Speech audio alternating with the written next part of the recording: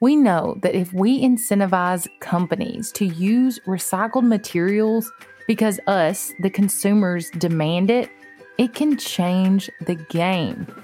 Welcome, neighbors, to Hometown Earth, the podcast that brings a down-to-earth approach to all of your sustainability questions.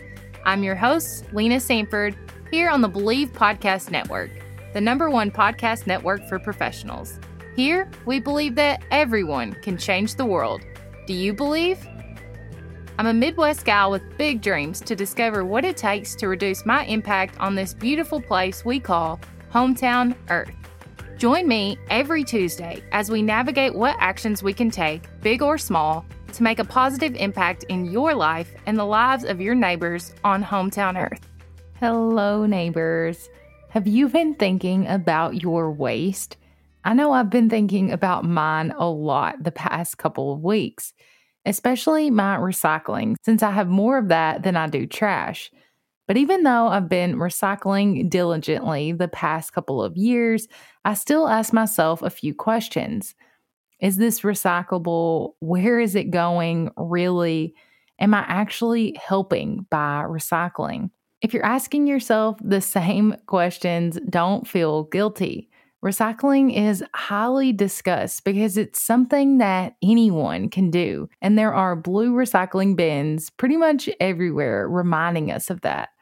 But there's still a lot of mystery surrounding recycling, and that's because there isn't much education about it. It's pretty much a message of recycling is good with the globally recognized green recycling symbol stuck on the products that we use. But did you know that the recycling symbol doesn't actually mean that it's going to be recycled? The recycling symbol was created during the growth of recycling in 1970 when Gary Anderson, a 23-year-old college student, won a contest sponsored by one of the largest paper recyclers at the time. Gary had no idea his symbol would be so widely known so many years later. He says that this symbol, the 3 chasing arrows in a Mobius loop, suggested an unbroken existence within certain boundaries, that things are both dynamic and static at the same time. It was simple and got across the message well, but people are still confused. If the symbol doesn't mean that it can be recycled, what does it mean? Let's break it down. In general, the symbol itself just means that it is recyclable somehow, some way. But usually it comes down to the community who picks it up and the company who makes the products. If you see the symbol on a black circle or with a percentage in the middle, that tells you that it has been made from recyclable materials, but it doesn't always mean that it can be recycled.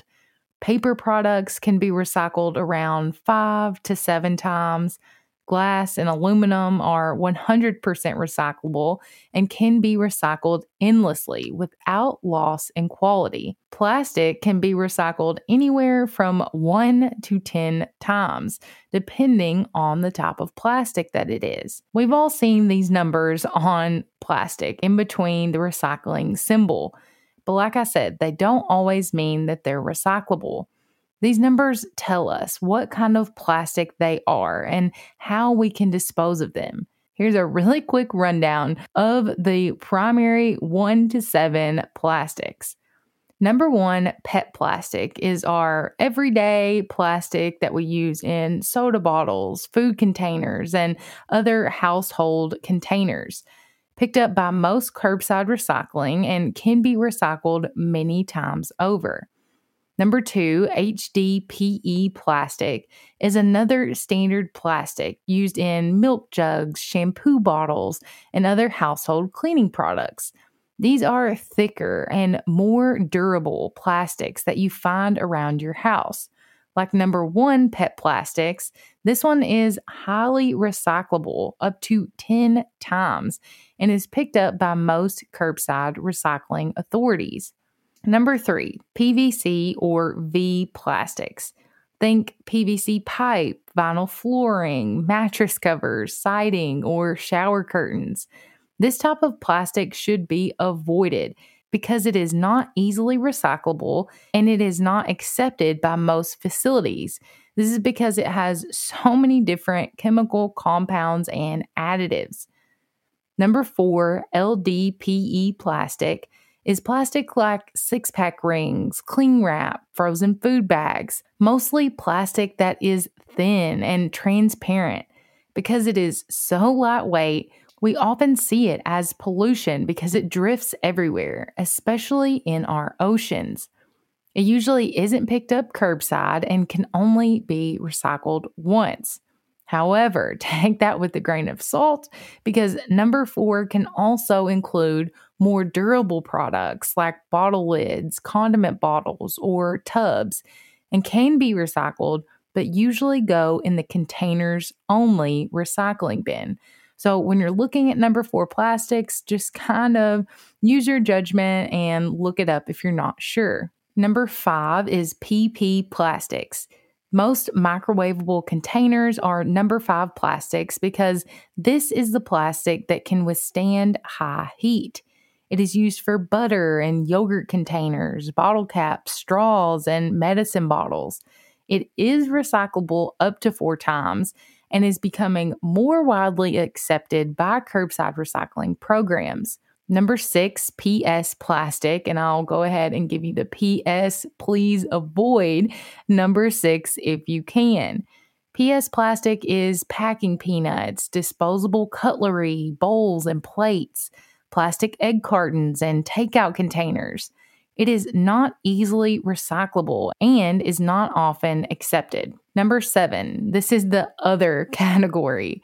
This is the weird stuff that usually isn't labeled, like signs, sunglasses, nylon, and 5-gallon buckets, and more. These are items made of a bunch of different resins, which makes it really hard to recycle and why most authorities won't pick them up. If you haven't noticed, there's a common theme here. It's up to the local authorities what type of plastics they want to pick up or not. The United States doesn't have a federal recycling program, meaning that each community has its own rules and regulations. This is one of the reasons that many people say recycling in the U.S. is broken. I wouldn't say it's broken, but I would say it's definitely not working as we need it to, which isn't a reason to stop doing it. So what's wrong with our recycling? Along with the lack of recycling infrastructure in most parts of the country, there are a few other reasons why recycling isn't all it's cracked up to be.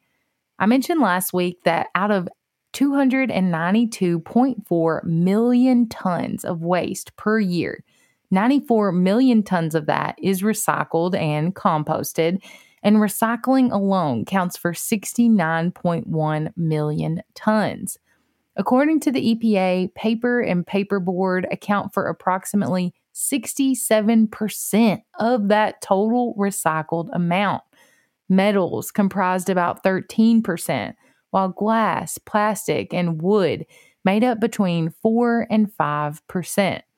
The amount that is recycled pales in comparison to the amount that we produce. For instance, 35.7 million tons of plastics are made in the United States each year. We have got to do better. In an interview with CNBC, TerraCycle and Loop founder and CEO Tom Sasaki said that our economy is a big problem. We think putting items in a bin means they're recycled, they're taken care of. But if companies can't make money off of them, they're likely not going to be recycled. It's all about demand and profit. Companies can make new plastics cheaper than purchasing recyclables when oil prices are low. There's also another big problem: where we ship our recyclables. I was definitely shocked to find out that almost half of the world's discarded materials have been shipped to and handled by China for decades. Columbia's Climate School reports that in 2016, the U.S. exported 16 million tons of plastic, paper, and metals to China. In actuality, 30% of these mixed recyclables were ultimately contaminated by non-recyclable material, were never recycled, and ended up polluting China's countryside and oceans. An estimated 1.3 to 1.5 million metric tons of plastic found its way into the ocean off China's coast each year. Then, in 2018, China banned imports on these types of recyclables. So we started shipping to Vietnam, Malaysia, Cambodia, Bangladesh, Ghana, Laos, Ethiopia, Kenya, and Thailand. The U.S. still ships over 1 million metric tons a year of plastic waste abroad, often to countries already overwhelmed by it. That brings us back to infrastructure. When we are shipping it elsewhere without regard to what really happens to it, we don't have any incentives to create a structure to deal with it or prevent it in our own country. We don't see it as our problem anymore, but it is. So if the recycling symbol doesn't mean it's recyclable and we ship most of our recycling to other countries, what else is there to know? Well, the way many of us recycle is putting them all into the same bin, single stream recycling, which makes it easy for consumers and easy to pick up, but increases the risk of contamination for the entire batch of recycling, rendering it useless. Some of this is due to what they call wish cycling, which is when you throw away something in the recycling bin, hoping that when it gets there, it can be recycled. But you aren't really sure. These extra wish items can spoil the entire truckload of recycling. But I promise there is hope. Nationally recognized waste experts, Republic Services, give us 3 easy steps to become a better recycler. The first step is to know what you throw. We just went over a little bit about plastic recycling, but the best thing to do is to contact your city and see what they allow. Ask them about whether you should leave the lid on when you're recycling bottles, because the standard is that you leave them on, but each city is different. Ask them about crushing items before putting them in the recycling, as sometimes it's easier to sort it when it's in 3D form. That is truly the best way to ensure that you don't end up wish cycling or recycling incorrectly. Step 2 from the waste experts is empty, clean, dry. They say to keep all recyclables free of food and liquid. One dirty item can contaminate an entire truckload. So make sure recyclables are empty, clean, and dry. It does take a little extra time, but it's worth it if it means it could be used again. Step 3, don't bag it. Leave items loose in a bin unless told otherwise by your city. See, pretty simple, easy as 1, 2, 3. A few other tips are not to throw away anything smaller than a credit card, as it can clog up the recycling processing machines, and to make sure to keep your recycling bins clean, as they can contaminate your newly empty, clean, and dry recyclables. We know that if we incentivize companies to use recycled materials because us, the consumers, demand it, it can change the game. The truth is, many places don't even have recycling available because there isn't a demand for it, it's not profitable, and it's not built into the infrastructure, kind of like my hometown and the surrounding areas. But things can always swing towards sustainability, especially if we make it a habit. Recycling is the starting point for many people getting into sustainable living. It is tangible and can be the catalyst for more sustainable action. We can improve the process and economics as we go along. A few ways to make recycling a habit is to have a bin somewhere visible. Start with paper and cardboard, which are the easy recyclables. Have a printout of what is recyclable on your fridge or somewhere nearby so that you don't have to question if something is recyclable or not. And I'll link one of those in the show notes. You can also ensure everyone in the house pitches in and is held accountable for treating their waste with care. And finally, keep separate bins for recyclables that can't be picked up curbside, like batteries, electronics, and more. Remember, companies like TerraCycle and Gimme5 take items that regular recycling authorities won't. But if you really want to practice better waste management, you can go back up to the top of the hierarchy from last week: prevention and reduction and reuse. We can consume less, meaning we have less waste to worry about handling adequately and the implications of if we do handle it improperly. We can also focus on reusing instead of recycling, keeping it one step away from the landfill yet again. It's small actions that can make a big change. So for this week's Something to Grow On, I want to challenge you to take a small action. Contact your city about recycling. Find out more about what they accept and what they don't. Then pay attention to your waste. What plastic numbers do you see popping up on the products that you buy? Are they recyclable? Are they easily recyclable? Is there another alternative that you could choose when you go to the grocery store that is a more recyclable option? Or maybe you could replace it altogether with something that's zero waste. Get creative and think about how you might be able to reuse your items instead of recycling them at all. I'll put some resources in the show notes so you can check it out. It's a little work up front, but the more you know, the better. I'll end with a quote by musician Jack Johnson. An individual action multiplied by millions creates global change. That is what we're doing here, adopting sustainable habits that are better for our planet so that together we can create global change.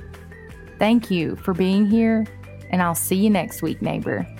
I hope you enjoyed this episode of Hometown Earth as much as I did. Let us know by rating and subscribing so you never miss an episode. New episodes drop every week on Tuesday. Head to the show notes, linked in the episode description for more details. And let us know in the comments what you want to hear next. You can find us on iTunes, Spotify, Google Podcasts, or anywhere you listen to podcasts. Believe.com and @Believe Podcasts. And you can find more about the podcast on Instagram @Hometown Earth or connect with me personally @Lena Saintford. We all know change needs to happen. So let's get started right here at Hometown Earth.